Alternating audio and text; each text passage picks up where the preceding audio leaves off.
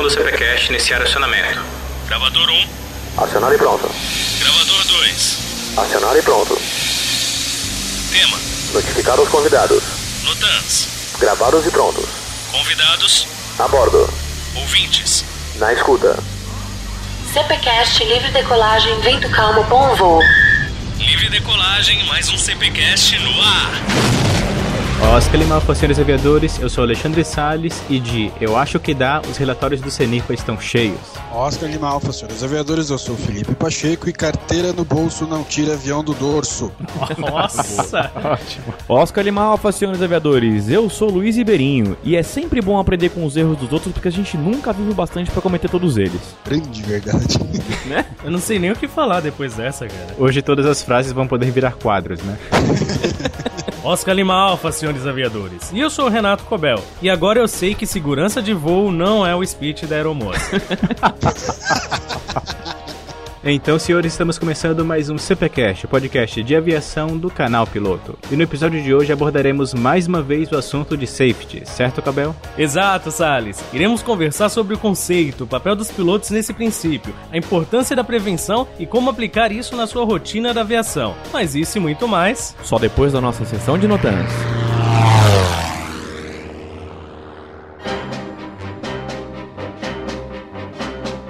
Então, senhores, vamos para mais uma leitura de Notans do CPCast anterior. Então, acusem prontos para o taxicópia. Ribeirinho, acionado e pronto. Léo, acionado e pronto. Cobel, acionado e pronto.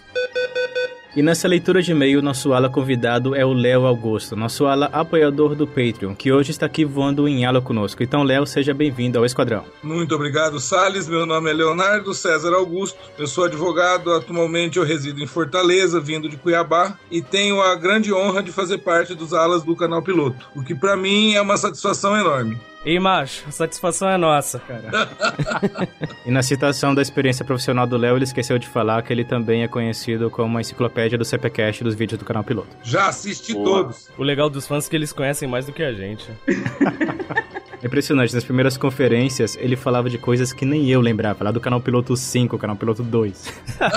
Bom, mas deixando a nostalgia de lado e seguindo pra frente, hoje no nosso recadinho da Bianchi iremos dar ênfase no relançamento de um icônico livro pra Bianchi, porque essa é simplesmente a nova versão do primeiro livro, do primeiro produto que a Bianchi começou a vender em 1999, certo, Cobel? Exato, Salles. Estamos falando do livro que agora se chama Aprendendo a Voar em Simuladores de Voo, mas que os clientes mais antigos da loja devem se lembrar como Aprendendo a Voar no Flight Simulator. Esse foi o livro que, através do seu sucesso de vendas na época, abriu portas para todas as dezenas de livros e milhares de produtos que a gente pode encontrar na Bianchi atualmente. E depois de todos esses anos, ele chega novamente na sua 10ª edição e com novidades. A principal mudança é o motivo da atualização do título. Com o encerramento do Flight Simulator pela Microsoft e a ascensão do X-Plane e da Laminar Research, era mais do que necessário expandir as dicas de simulação para esse outro simulador. E assim, o livro ganhou novos conteúdos e capítulos nessa edição. O livro é de autoria de Dennis Bianchini, um comandante de 737 que tem mais horas de voo do que todos nós de vida. Ele escreveu o livro em sua totalidade, com exceção do capítulo sobre o X-Plane, que é de minha autoria, com essa pequena participação. Decisão essa, influenciada pela parceria que nós tivemos com o X-Plane nos últimos anos. Então, se você quiser aprender a voar nos simuladores com orientações da aviação real, não deixe de conferir a mais nova edição do Aprendendo a Voar em Simuladores de Voo, disponível em versão impressa e Kindle digital.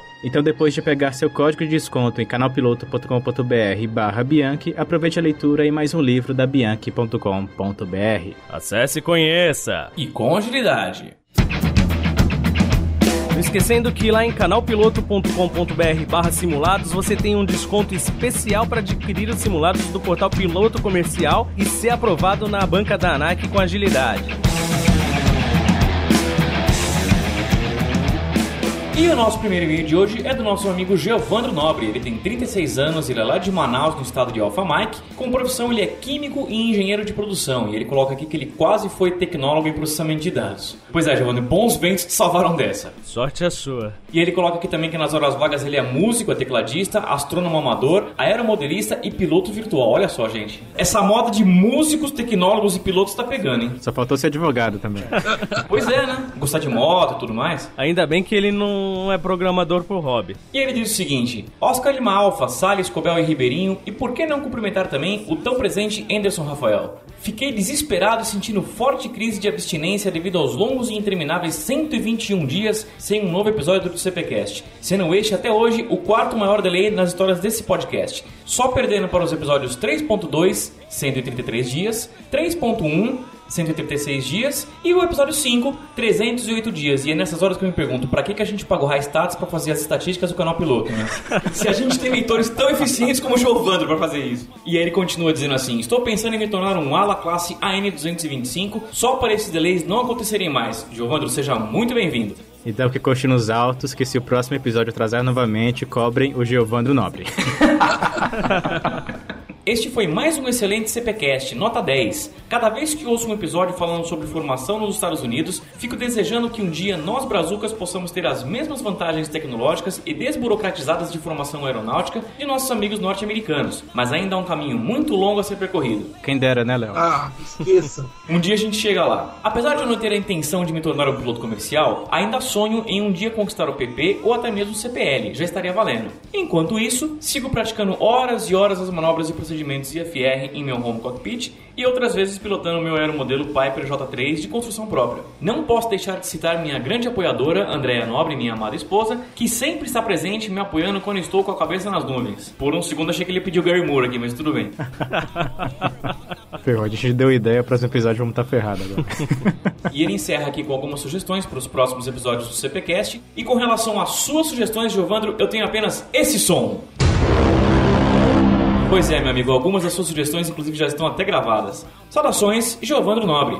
O nosso amigo Carlos Araújo de Novaes Júnior diz o seguinte: meu nome é Carlos Araújo de Novaes Júnior, tenho 16 anos, resido em Seabra, Bahia, e atualmente sou estudante cursando o 3º ano do ensino médio. Primeiramente, gostaria de parabenizá-los pelo excelente CPCast, como de costume, inspirador e esclarecedor. A formação nos Estados Unidos está deixando de ser o alternativo para mim e pode acabar sendo o destino final. Como propriamente dito, o CFI, ou Certified Flight Instructor, não é válido no Brasil. Sendo assim, provavelmente farei o INVA após a convalidação das demais carteiras. Tendo feito praticamente toda a formação nos Estados Unidos, ao retornar é possível ministrar instrução em um aeroclube ou escola? Essa vantagem é direcionada apenas aos alunos que aí fizeram toda a sua formação? Desde já agradeço, abraço a todos. O Carlos estava cursando o ensino médio quando ele mandou esse e-mail. Eu acho que agora ele já terminou a faculdade. Vai saber, não é difícil, né? Nós temos amigos que fizeram formação de piloto lá fora, assim como o Anderson Rafael, que já foi citado aqui várias vezes, né? Que ele se formou nos Estados Unidos e hoje trabalha numa companhia aérea aqui no Brasil. Também tem muitos casos de pilotos que fazem a sua formação aérea fora do Brasil, depois convalidam as suas carteiras aqui para o Brasil e passam a dar instrução aqui no Brasil também. O que é bastante comum é o pessoal deixar para fazer o curso de INVA aqui no Brasil, convalida as carteiras de PP e PC, faz o INVA por aqui e dá instrução aqui no Brasil. Ou seja, isso que você está comentando é perfeitamente possível. Pensando bem, assim, no sentido de com as condições de hoje em dia, se você for pra fora com o dólar alto desse jeito, não sei o que ele vai fazer lá pra se sustentar, mas, por exemplo, se você, ele com 16 anos, que seja 18, eu espero que o pai dele esteja numa condição boa, porque, por exemplo, pra você mandar dinheiro daqui pra lá com o dólar a quase R$4, não seria uma vantagem tão grande você sair do país, não. Se você colocar na ponta do lápis mesmo, porque você lá não vai poder trabalhar, lá tem uma série de empecilhos quando você vai com visto de estudante, você vai ter que ter um dinheiro para se manter lá, que não é baratinho também não. E você ainda vai ter que voar por lá e tal. Talvez, se você colocar tudo isso na ponta do lápis com o dólar nesse preço, seja mais vantajoso você procurar uma escola no Brasil.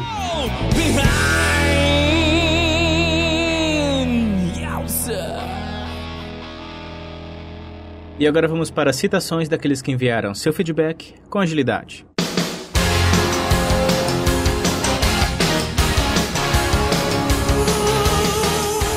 Então deixamos nossas continências ao Yuri Silva, que disse: um grande sucesso e abraço foi boa. Pode usar à vontade o grande abraço e sucesso, desde que cite a fonte. E sou da área de TI também, obviamente. E ele finaliza falando: ah não, estou vendo uma conspiração. Agora vou iniciar um Aeronews de Tolkien de mano falando Oscar Lima Alfa, homenageando os amigos do CP e o Lito. Calcule isso daí. Eu vou criar um personagem pra competir com ele, cara. Vai ser o brother. Isso vai virar pra ser nossa já. Eu fico até imaginando, pô, mano, grande abraço, sucesso aí, ó. Aí o brother completo. Brother, grande sucesso e abraço. Depois dessa, vou ter que trazer de volta o instrutor Evil, né? Nos primeiros vídeos do CP. Ao Carlos Júnior, que disse que estava ansioso por esse CPcast, que se aprender a voar nos Estados Unidos já é uma experiência enriquecedora, imagine ensinar. Ao Matheus Rongeta, que disse que estava muito ansioso pelo CPcast 64 e disse, ainda bem que chegou. Ao Rodrigo Meira. Aê, tava com saudades do CPcast. Ao Douglas Martins Noas, que disse, Oscar Limalva, já estava com saudades, viu? Gostei muito desse CPcast, a partir do pouso com vento e través, então. Gostaria de informar também que estou ciente dos simulados e que já os adquiri, com agilidade. Continua assim. Muito bem, Douglas Martins Noas. Assim você vai ser promovido a Douglas Martins Mac. Ao Luiz Felipe Messias Castro, ele disse que estava mais ansioso pra ouvir esse CPcast do que assistir o filme de Star Wars. Que heresia, cara! A parte mais interessante do filme Star Wars é tentar explicar como que a Millennium Falcon tem uma raça induzida, né? Ao Danilo Maigon, que disse, Oscar Lima Alfa, pessoal do canal Piloto. Excelente CPcast como sempre, pra não perder o costume, né? Tema muito interessante. Estava pesquisando sobre formação de piloto nos Estados Unidos e INPE esses dias, e cada CP trazendo muito conhecimento. Sou Danilo Maigon, acompanho vocês desde o início e nunca dei a cara por aqui, até que fiz um CPcast 63 e tenho de falar, foi glorificante o Salles lendo meu comentário. Sou estudante de Mixed Martial Arts, quer dizer, sou estudante de MMA, mecânica de manutenção de aeronaves, em especialização de célula e PP autodidata, porque tá caro demais o cursinho. Pois é, Danilo, sei muito bem como é que é isso. Ao Alejandro Pinto, caros CPcasters, venho agora neste espaço corrigir um erro que referi no comentário ao CPcast 63. Tinha referido que a Aerovip operava os Dornier 328, mas na realidade ela passou a utilizar os BAE Jetstream 32. Ficam as minhas desculpas e a nota de que me faltou mais agilidade na hora de comentar. Forte abraço a todos. Ao Lucas, que disse, muito bom CPcast, já estava com saudades. Olha só quem apareceu aqui, o Anderson Rafael, que disse que dessa vez ele ficou do lado do Salles e de mim entrevistando o Ribeiro. E que o Ribeirinho foi só um pequeno detalhe. Cara, eu entendi. Pois é, como eu comentei lá, né? Só porque meu sobrenome é diminutivo, poxa vida. Só por isso sou um pequeno detalhe? Pô, assim não dá. E é o Paulo Afonso Watchman Pereira, que ficou feliz pela volta do CPcast. Lembrando que a produção do CPcast é possível graças também aos nossos apoiadores do Patreon, como o Leonardo César, que está aqui conosco hoje, e também ao Evandro L. Gomes, o Wanderson Zonato, Alexander Vampares, Wander Luiz Castro, Marcos Medeiros, Leandro Bruneto, Luiz Eduardo, Leonardo César, eu. Olha só. E dando seguimento ao trio de César, César Souza, César Gontijo, Vanilson Vega, Leonardo Biscuola, René Morales, o Helder Brito e o filho dele, o Rafael, Rodrigo Alves, Rodrigo Domingos e Diego da Silva. E se você quiser se tornar um ala do canal Piloto e ter seu nome merecidamente citado aqui no CPcast, basta acessar o patreon.com/canalpiloto e entrar para o esquadrão. E senhor Ribeirinho, se alguém quiser enviar um comentário sobre o episódio de hoje, qual é o e-mail do CPcast? É o cpcast@canalpiloto.com.br. E senhor Cobel, se o pessoal quiser nos acompanhar nas redes sociais enquanto se protegem da dengue, zika e chikungunya, temos o @Canal Piloto no Twitter, o Mais Canal Piloto no Google Plus e no Facebook o fb.com/Canal Piloto. Tá ali, Ribeirinho, tá ali. Mas quem que deixou essa poça d'água aqui? Caramba, peraí. E se alguém quiser se padronizar no estilo do Canal Piloto, onde ela pode encontrar as nossas camisetas, canecas e demais produtos? Basta ver os detalhes lá no canalpiloto.com.br/produtos. E sempre lembrando mais uma vez, novamente de novo, que se você quiser baixar os episódios diretamente para o seu celular, o feed e tudo mais estarão aí na descrição deste post. E agora que já estamos cientes dos notans, o que temos agora? CPcast episódio 65, Safety na Prática.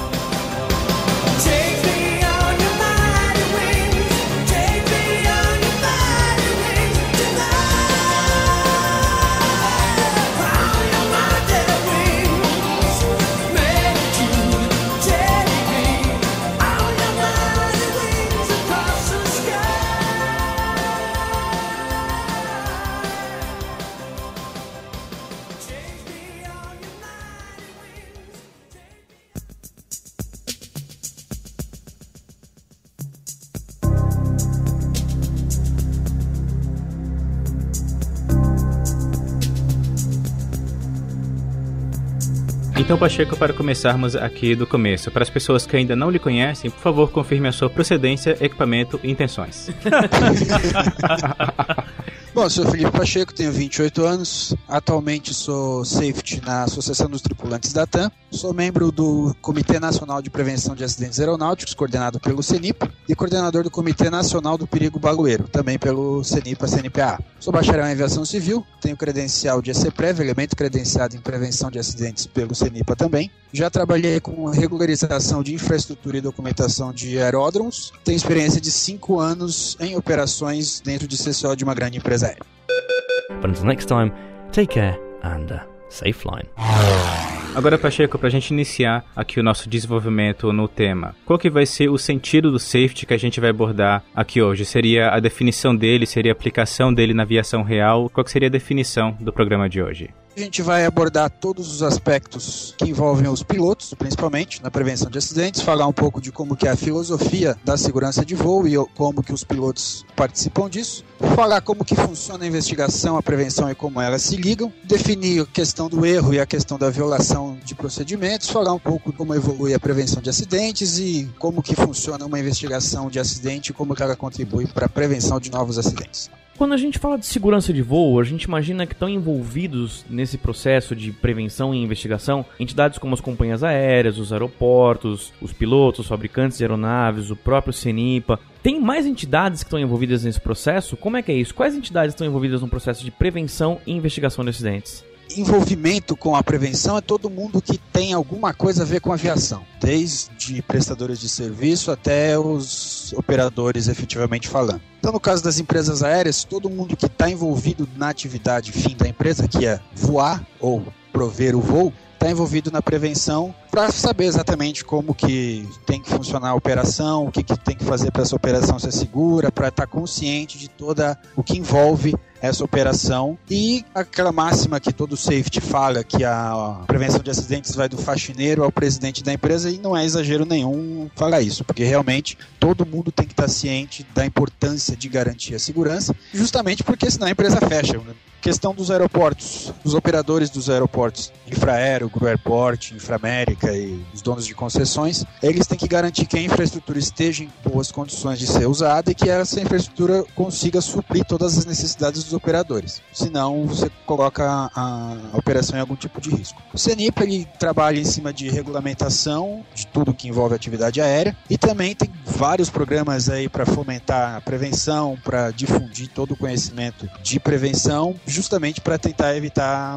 que novos acidentes aconteçam. Os fabricantes, além de cumprir todas as normas vigentes, o que é óbvio, senão o avião não é certificado, enfim, todo mundo que está envolvido na atividade aérea tem a sua participação na cadeia do safety para justamente ter a sua contribuição para garantir que a operação seja segura.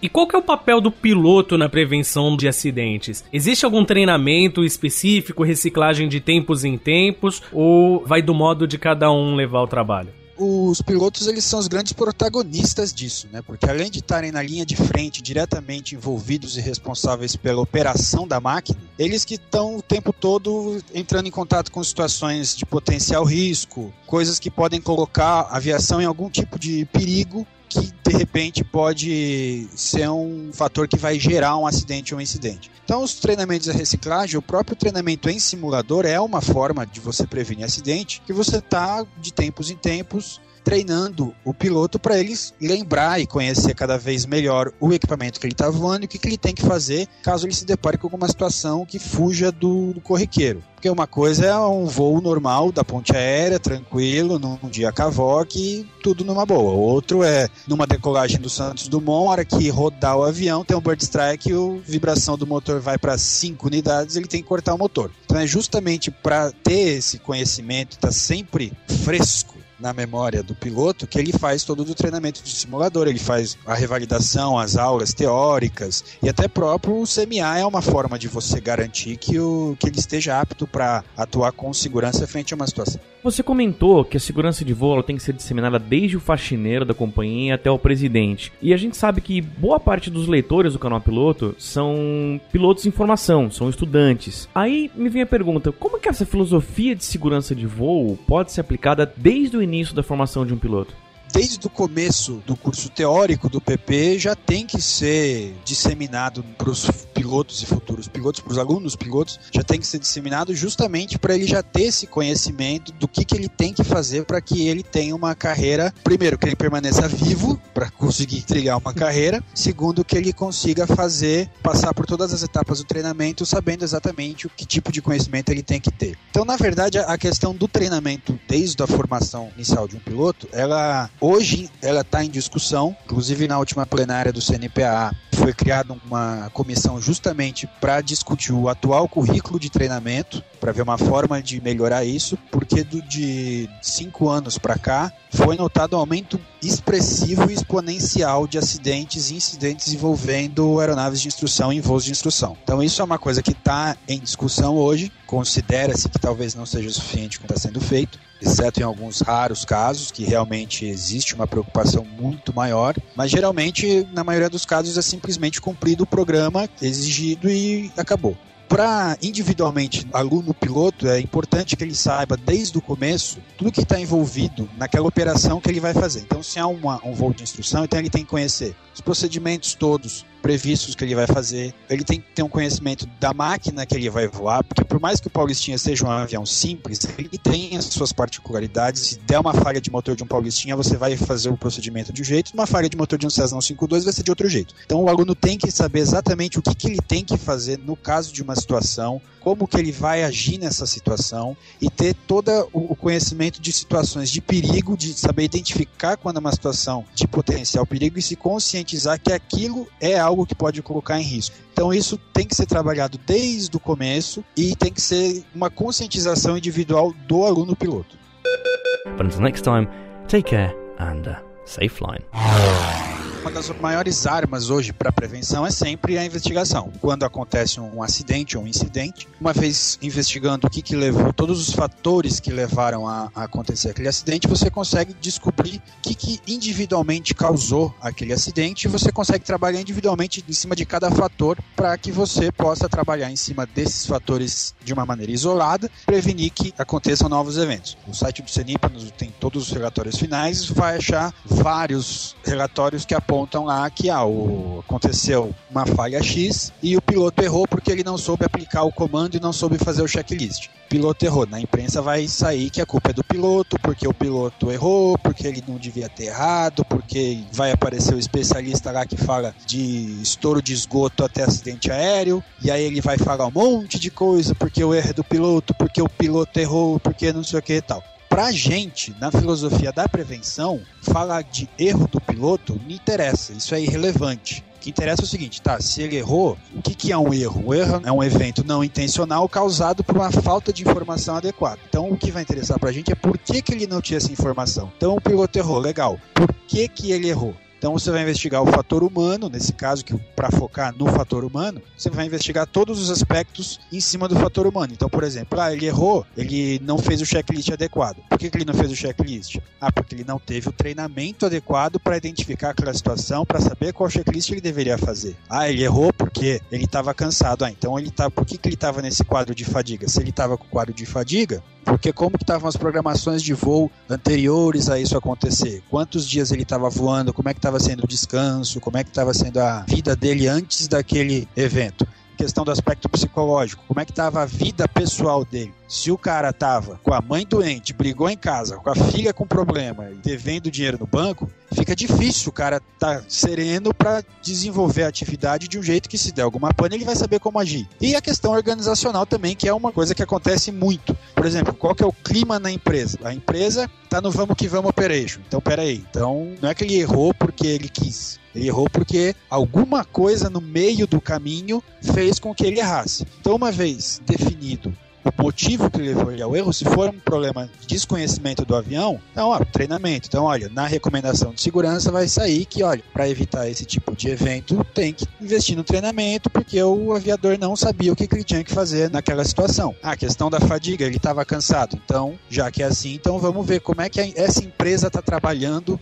com a escala de trabalho dos pilotos. Se eles estão voando só de madrugada, se eles estão voando sem descanso, se eles estão voando no limite da regulamentação ou até extrapolando a regulamentação, como que está acontecendo. A questão psicológica, esses pilotos eles têm liberdade para, se ele não estiver se sentindo em condições de voar, ele não voar sem sofrer uma represália, que é muito fácil a empresa falar, tudo bem, não está em condições, não vai voar, mas se isso acontecer, o cara tomar uma falta, descontar do salário e tomar uma série de punições e sofrer algumas sanções, fica difícil o aviador realmente falar, então não vou voar. Que aí entra a questão organizacional também. Então tudo tem que ser analisado para você identificar o que causou aquele erro para trabalhar em cima para que outros problemas não aconteçam que levem ao mesmo desfecho. Porque se acontecer exatamente a mesma situação e nada mudar, o evento vai acontecer de novo. Então é nisso que a investigação ajuda a prevenção. Seguindo por essa linha, então, a gente sabe que a investigação ela vai levar à prevenção de novos acidentes, ou seja, um acidente foi investigado, se levantou por que aquilo aconteceu, e isso possibilita que a gente previna que outros acidentes similares aconteçam. Aí vem a pergunta, é necessário que haja um incidente ou um acidente para que a prevenção possa evoluir? Ou existem formas de que a prevenção de acidentes evolua por conta própria sem a necessidade de um incidente ou acidente prévio? Na verdade, a prevenção é um trabalho contínuo que não para nunca. Então hoje você tem várias ferramentas para você trabalhar, justamente para você evitar que chegue no ponto de um acidente ou um incidente. Então, para um exemplo simples e rápido, é a questão do FDM, que é o Flight Data Monitoring, e o famoso popular FOCA. Com essa ferramenta, a empresa consegue analisar as tendências que a operação da empresa, no geral, está apresentando, para fazer um trabalho em cima disso individualmente, para justamente fazer o que seria feito depois de um acidente. Então, quer dizer, você tem uma ferramenta que te mostra onde você pode trabalhar para prevenir um acidente bem antes do acidente ou incidente acontecer. Então, por exemplo, hoje o que mais se fala é do conceito de aproximação estabilizada. Então, uma vez você tendo o panorama das suas operações, uma vez você tendo conhecimento de como está o padrão de aproximação na empresa, desenvolvido pelos pilotos, a aproximação para que ela seja estabilizada, e você consegue analisar o nível de aproximações desestabilizadas. A aproximação desestabilizada é uma coisa que acontece todo dia, toda hora. Imensa maioria das vezes arremete, faz outra e tranquilo. Só que para trabalhar, você analisa o que causou essa aproximação, independente de ter arremetido ou não ter arremetido, o que aconteceu. Você analisa o que causou essa aproximação. Então, por exemplo, pode ser uma aproximação desestabilizada que foi causada por uma instrução do controle, por um procedimento novo que começou para a cabeceira, por algum problema de gerenciamento do voo entre os tripulantes. Então você consegue identificar o que causou aquela aproximação e já trabalhar em cima desse fator para evitar que aquilo continue e que possa no futuro desencadear um incidente ou um acidente. Que é um trabalho, na verdade, do responsável pelo SGSO, que é o Sistema de Gerenciamento de Segurança Operacional da empresa. Então esse profissional, que é o profissional de safety, ele vai fazer todas essas análises e vai analisar todas essas tendências para ver a performance do sistema que ele está gerenciando. Com esse tipo de análise ele consegue mensurar a qualidade do sistema que ele está gerenciando, justamente para evitar um acidente ou um incidente. E além de tudo isso, empresa que não tenha FOCA, que não tenha nada disso, tem o velho, famoso, conhecido, mas importantíssimo relatório de prevenção, que é o RELPREV, o antigo relatório de perigo. Que sempre que alguém vê alguma situação de potencial risco, preenche o relatório, manda ou para a autoridade aeronáutica ou para o responsável do SGSO da empresa, ele analisa a informação, vai ver o que está acontecendo, que gerou aquele RELPREV, e vai trabalhar em cima disso para mitigar aquele risco. O ideal, na verdade, é você trabalhar essa questão da prevenção muito antes do acidente. A ideia, que o foco de safety é sempre o zero acidente ou incidente. Essa é a busca constante que todo profissional de safety está hoje.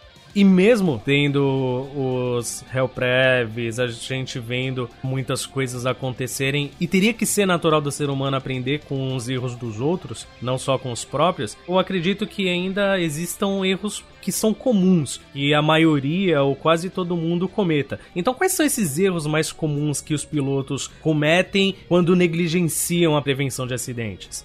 Os erros mais comuns são os erros relacionados à operação da máquina e a erros de julgamento de uma situação. Dependendo do desenrolar dos fatos, alguma situação que o aviador deveria agir de uma forma, ele é induzido a agir de outra por algum fator que vai ser analisado caso a caso. Isso sim, a gente está falando de quem realmente cumpre todos os preceitos e está sujeito a erro. Todo mundo está sujeito a erro, todo mundo erra o tempo inteiro. A questão é o que vai acontecer para esse erro desencadear algum evento catastrófico ou não. Agora, quem negligencia toda a cadeia da prevenção, os acidentes até acaba sendo basicamente a mesma coisa, que é o cidadão não conhece a máquina que ele está voando, então ele vai fazer procedimentos fora do padrão, ele não teve o treinamento adequado para operar aquela máquina, então ele vai tomar decisões equivocadas e quando acontecer qualquer evento que por alguém que tem o conhecimento seria facilmente contornado, ele não vai conseguir desenvolver a atividade do jeito que tem que ser feito,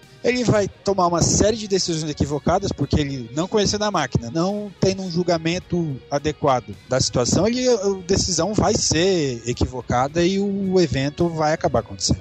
Além de tudo, da questão do erro, de não saber, não ter o conhecimento do que deveria ser feito por não se importar com isso, tem a questão da negligência, que realmente ainda é um problema frequente. Então a gente tem um caso famosíssimo agora no site do CENIPA, de um cidadão que decolou um Seneca e no meio do voo teve uma pane de motor, pousou lá no meio do milharal. Legal, ninguém morreu, tranquilo, o avião inteiro. Chegou o pessoal do CENIPA, 2 dias depois o pessoal do CENIPA foi notificado do evento pelo dono da fazenda, inclusive, porque o aviador sumiu. Quando chegou lá, foram ver o avião com certificado de aeronavegabilidade vencido há 3 anos, o bacana que estava voando com o CMA vencido desde 93, e a carteira dele ele tinha checado o multi 87 e nunca tinha revalidado. Nossa. Então, quer dizer, existem casos gravíssimos de negligência ainda.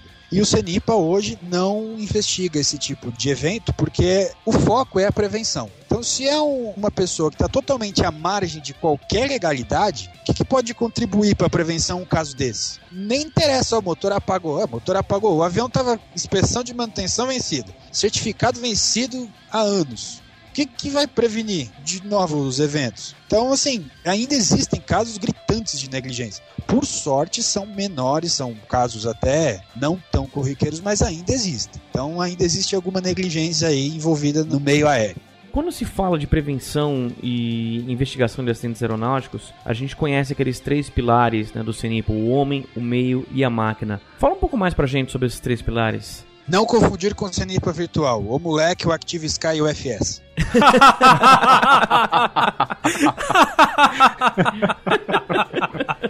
Muito boa.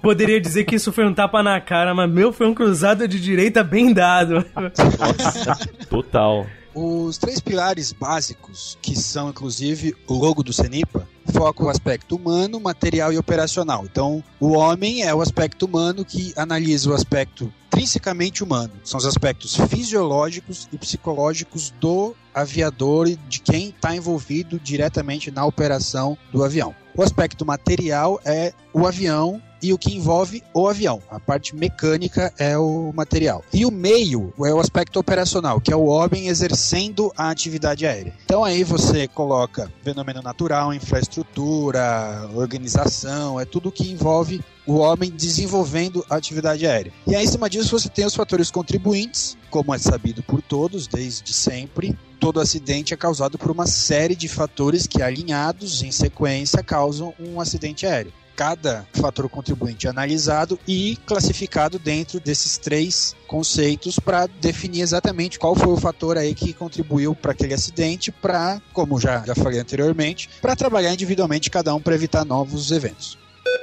But until next time, take care and safe flying. Agora, Pacheco, eu creio que até esse ponto do episódio o pessoal já percebeu a importância das pessoas ficarem cientes dos relatórios e dos dados dos incidentes e acidentes que ocorreram no passado para que eles não se repitam no futuro. Só que eu creio que a grande maioria do pessoal vai acabar apenas lendo, ao passar do tempo, os relatórios dos casos mais famosos da aviação, como aqueles, por exemplo, que passam na televisão e tudo mais de casos famosos. Só que a gente sabe que a grande maioria dos relatórios que vão contribuir para esse pessoal que, por exemplo, que está se formando são justamente os relatórios desse gênero de aeronaves que eles voam, as aeronaves da aviação geral. Então, como você acredita que a gente pode atualmente incentivar esse tipo de leitura dos relatórios de modo geral que são publicados pelo CENIPA?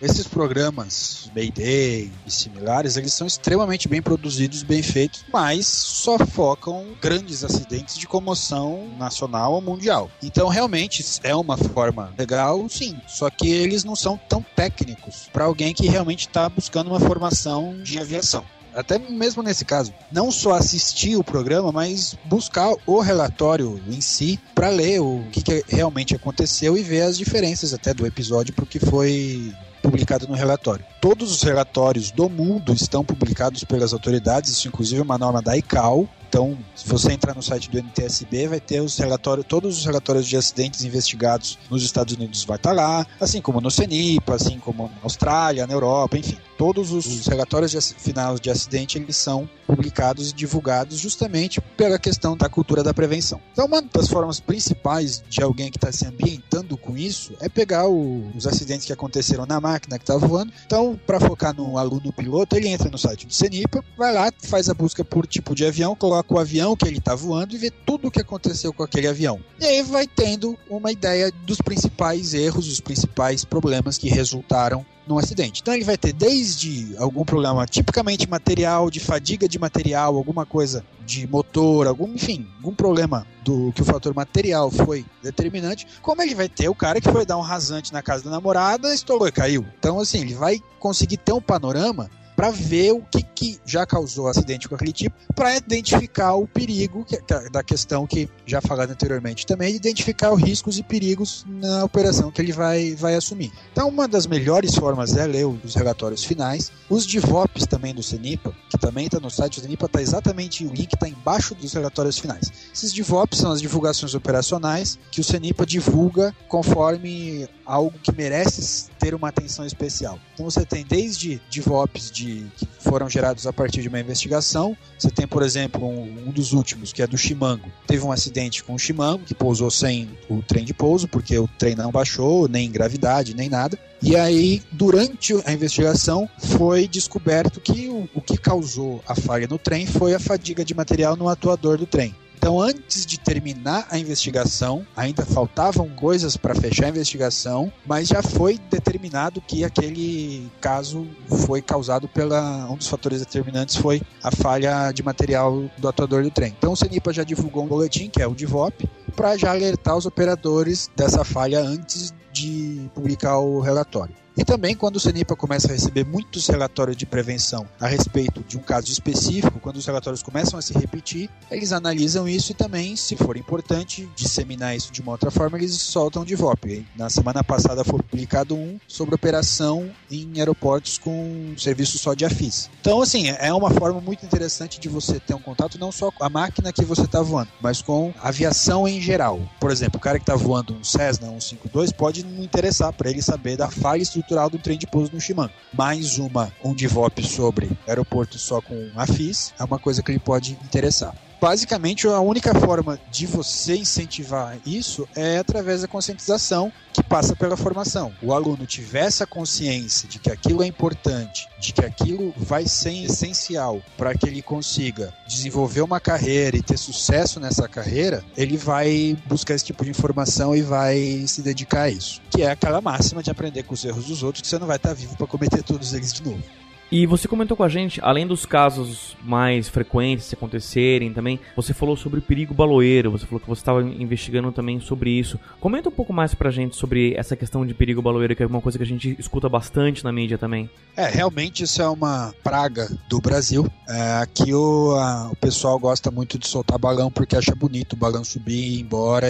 Mas a questão é que isso traz um risco pouco grande para a aviação, porque um balão daqueles que leva um botijão de gás, 200 quilos de fogos, subindo numa terminal lotada como São Paulo, existe um certo risco envolvido nisso. Uma das coisas que surgiu durante as discussões no CNPA foi a questão de realmente o número de reportes de avistamento de balão está no aumento exponencial. No site do CENIPA tem um formulário para reportar quem avista um balão. Aliás, até interessante divulgar, não precisa ser piloto, não precisa ser operador. Qualquer pessoa que vê um balão voando num lugar que seja rota de avião, de helicóptero, pode entrar no site e reportar as características do balão, o tamanho do balão, justamente para registrar o local que aquele balão está. que o CENIPA tem uma base de dados muito grande disso para justamente identificar os locais com maior propensão ao risco baleeiro.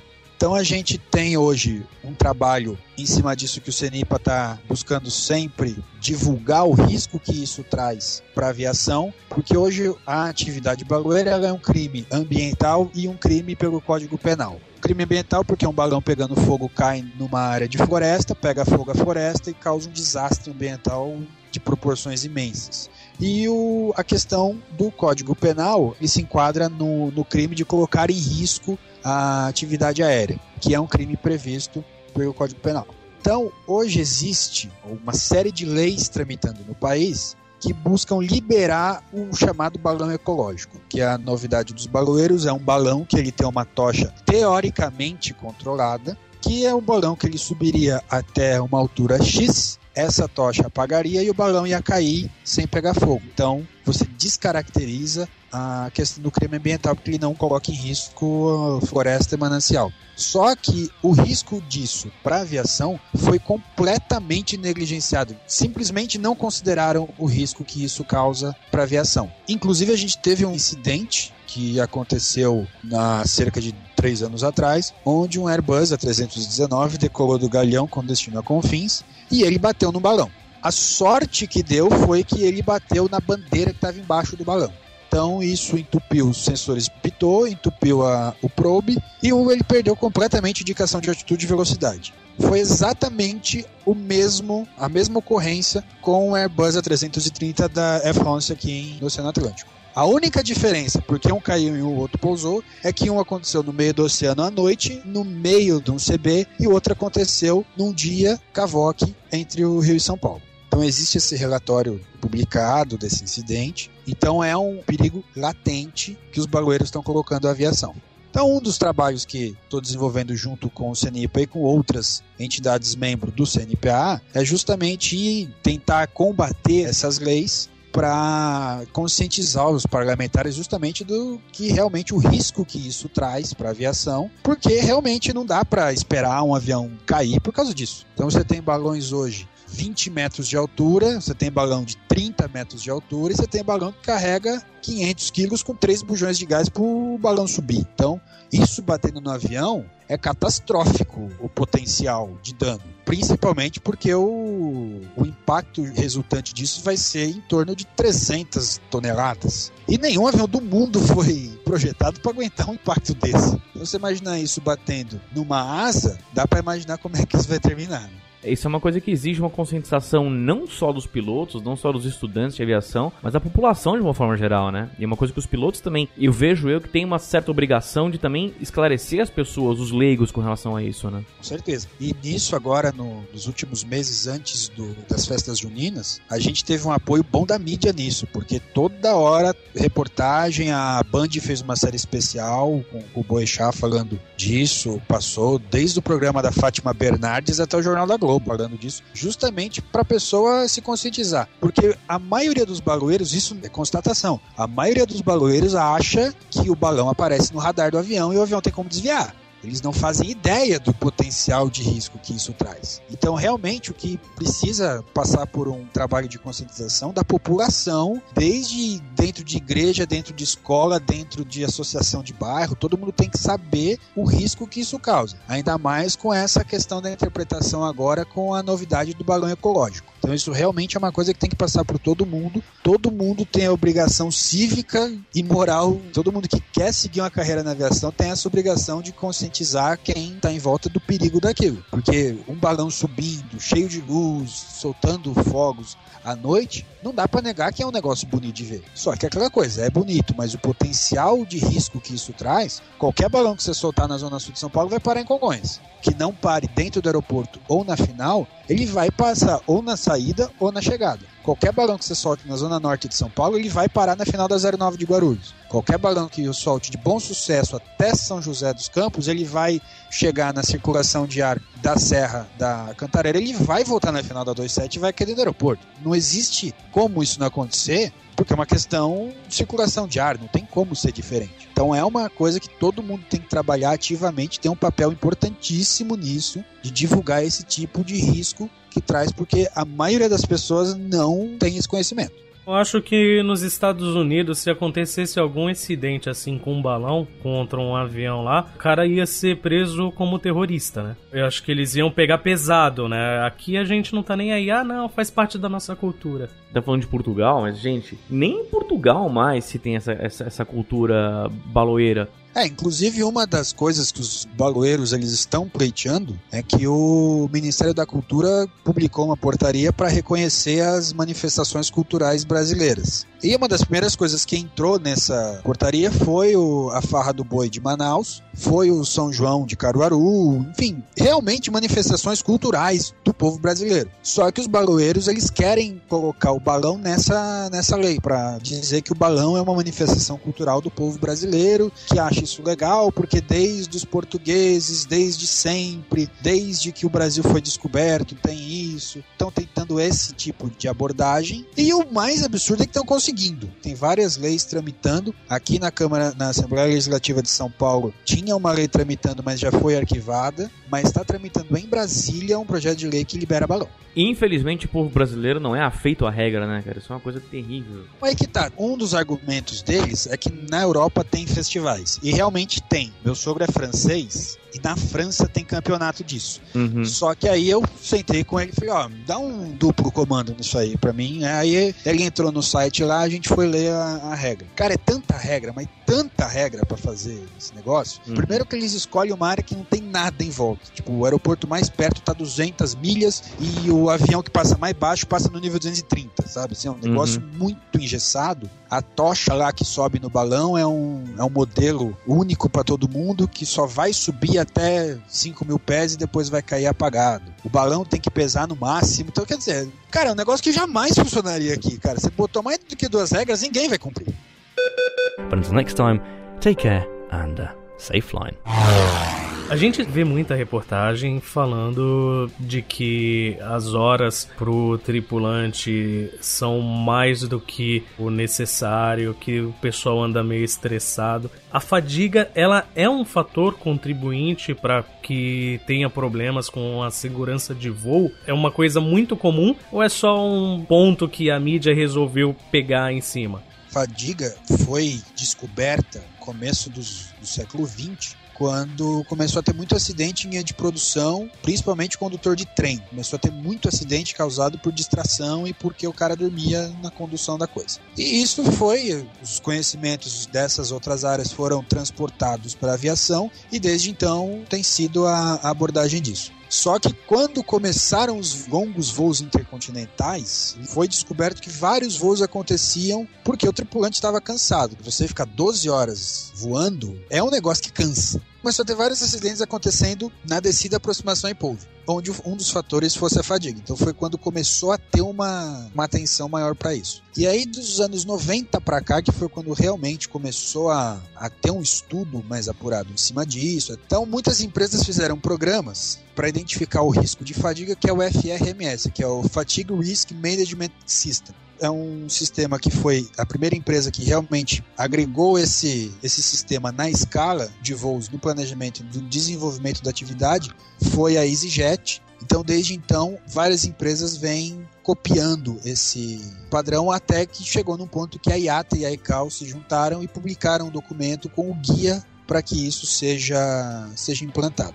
Para que isso fosse definido, foram feitos vários estudos, basicamente de fisiologia do sono, de ritmo circadiano e tudo que envolve o ciclo dia e noite do ser humano. A ciência baseia basicamente na mudança do ritmo circadiano de dia e de noite e na qualidade e quantidade de sono. O ser humano ele é feito para ficar acordado de dia e dormir à noite. Só que a aviação voa de madrugada e cada dia é um horário diferente. Foi desenvolvido todo um sistema para você trabalhar em cima disso e minimizar o risco de um tripulante apresentar um quadro de fadiga. Então hoje, inclusive está tramitando no Senado o projeto de lei que vai mudar completamente a regulamentação do aeronauta. A regulamentação atual é dos anos 80 e a aviação dos anos 80 para agora mudou radicalmente. Então muitas coisas que funcionavam na época, hoje já não se aplicam mais porque mudou tudo. As empresas que voavam na época todas faliram. Mudou desde a empresa até a forma como a empresa funciona. Enfim, então está tramitando hoje. Já teve parecer favorável na Comissão de Aviação e Transportes, agora está seguindo para mais 2 comissões antes de ser levada à votação no plenário. Então essa nova regulamentação ela é toda baseada em cima desses preceitos de mitigação de fadiga. Então vai ter um número máximo de madrugadas que o tripulante pode voar, o número máximo de horas que ele pode voar durante o período noturno, quanto tempo ele precisa de descanso depois que ele encerra uma programação noturna e uma série de outras questões, todas baseadas em estudo científico.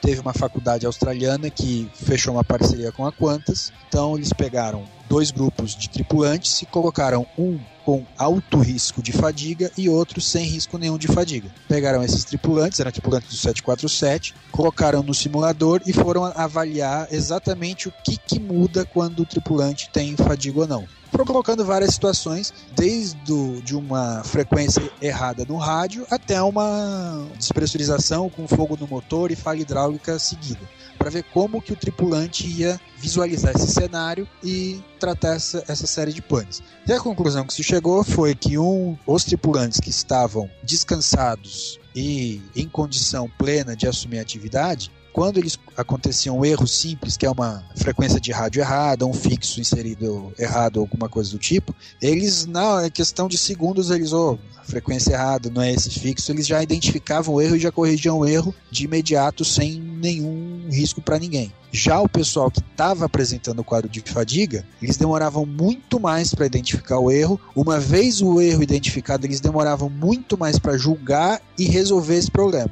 Quando chegava na fase de colocar as panes e as situações dele ter que ter o raciocínio rápido, lógico, e para ver qual que seria a prioridade, despressurizou e pegou fogo no motor. O pessoal que estava descansado já então desce e depois apaga o fogo lá embaixo. O pessoal que estava apresentando o quadro de fadiga já demorou muito mais, até não, a prioridade agora é essa e tal. E eram pessoas que não tinham um nível de conhecimento comprovado já pela empresa. Então, quer dizer, o fator ali foi a questão do cansaço. Desde então, todo mundo está agora, a palavra da moda agora é fadiga. É porque realmente agora a aviação abriu os olhos para isso e são vários acidentes que estão ocorrendo onde a fadiga estava envolvida. O último que foi mais famoso foi o da UPS, o A300 da UPS nos Estados Unidos, que foi basicamente o principal fator contribuinte foi fadiga. E a gente está tendo muito acidente, inclusive de aeroclube, onde a fadiga foi um fator contribuinte. Como a remuneração dos instrutores é baixa, ele acorda às 5 para chegar às 7 no aeroclube, fica das 7 até às 6 no aeroclube dando instrução voando, ele sai às 6, entra para dar aula teórica até às 11, depois das 11 ele vai para casa, não sei o que, vai fazer alguma coisa, então ele não descansa o suficiente. Então tem muito acidente de aeroclube causado por isso. Quando acontece alguma coisa, o aluno não sabe o que ele tem que fazer, porque afinal ele está aprendendo ainda o que ele tem que fazer. O instrutor está cansado, está com alguma outra coisa, não está em plena condição e acontece o acidente. Então, o problema da fadiga ele envolve desde o aeroclube até a operação internacional de jato. Então é uma coisa que realmente está sendo muito discutida agora, porque agora que todo mundo abriu o olho para isso e está vendo que isso realmente tem um potencial de risco muito grande para a aviação. But until next time, take care and safe flying. E Felipe, depois de toda essa conversa, qual que é a sua dica para o aviador ter um voo mais seguro? Primeiro de tudo, ele tem que conhecer a máquina que ele está voando, ele tem que saber o que ele tem que fazer quando acontecer alguma situação anormal. Então ele tem que saber como interagir com o avião, independentemente da situação que ele se depare. Segundo, ele tem que cumprir estritamente o que está escrito no manual do avião. Ninguém entende mais aquele avião do que a empresa que projetou aquele avião. Então tentar inventar procedimento, tentar achar que se eu fizer isso, me falaram que funciona. Se não está no manual, não vai funcionar. Se funcionar, vai ser na sorte. Contar com sorte é um negócio meio complicado na aviação. Terceiro lugar, ele tem que planejar e planejar o voo. Se ele não planejar o voo direito, ele vai entrar numa situação que ele não vai ter controle. Então se ele fizer um planejamento mais ou menos e no meio do voo ele encontrar um CB, e aí, o que faz? Chama a mãe? Não dá certo. Então ele tem que planejar para saber, olha, se acontecer tal coisa, está previsto chuva em tal aeroporto, tá? Então alternado. Tudo que envolve o planejamento do voo, ele tem que ser olhado com muita calma, muito critério, justamente para evitar o risco de ser surpreendido numa coisa que ele não vai saber o que fazer. E por último, mas não menos importante, fazer o checklist. E não adianta, por mais que você voe o mesmo avião sempre, uma hora você vai esquecer alguma coisa. Então tem que fazer o checklist, tem que cumprir o checklist, justamente para você garantir que todos os sistemas e tudo que está dentro do avião vai estar configurado corretamente para aquela fase do voo. Então não tem mistério, não é difícil. É só conhecimento, planejamento e fazer do jeito que está escrito no manual.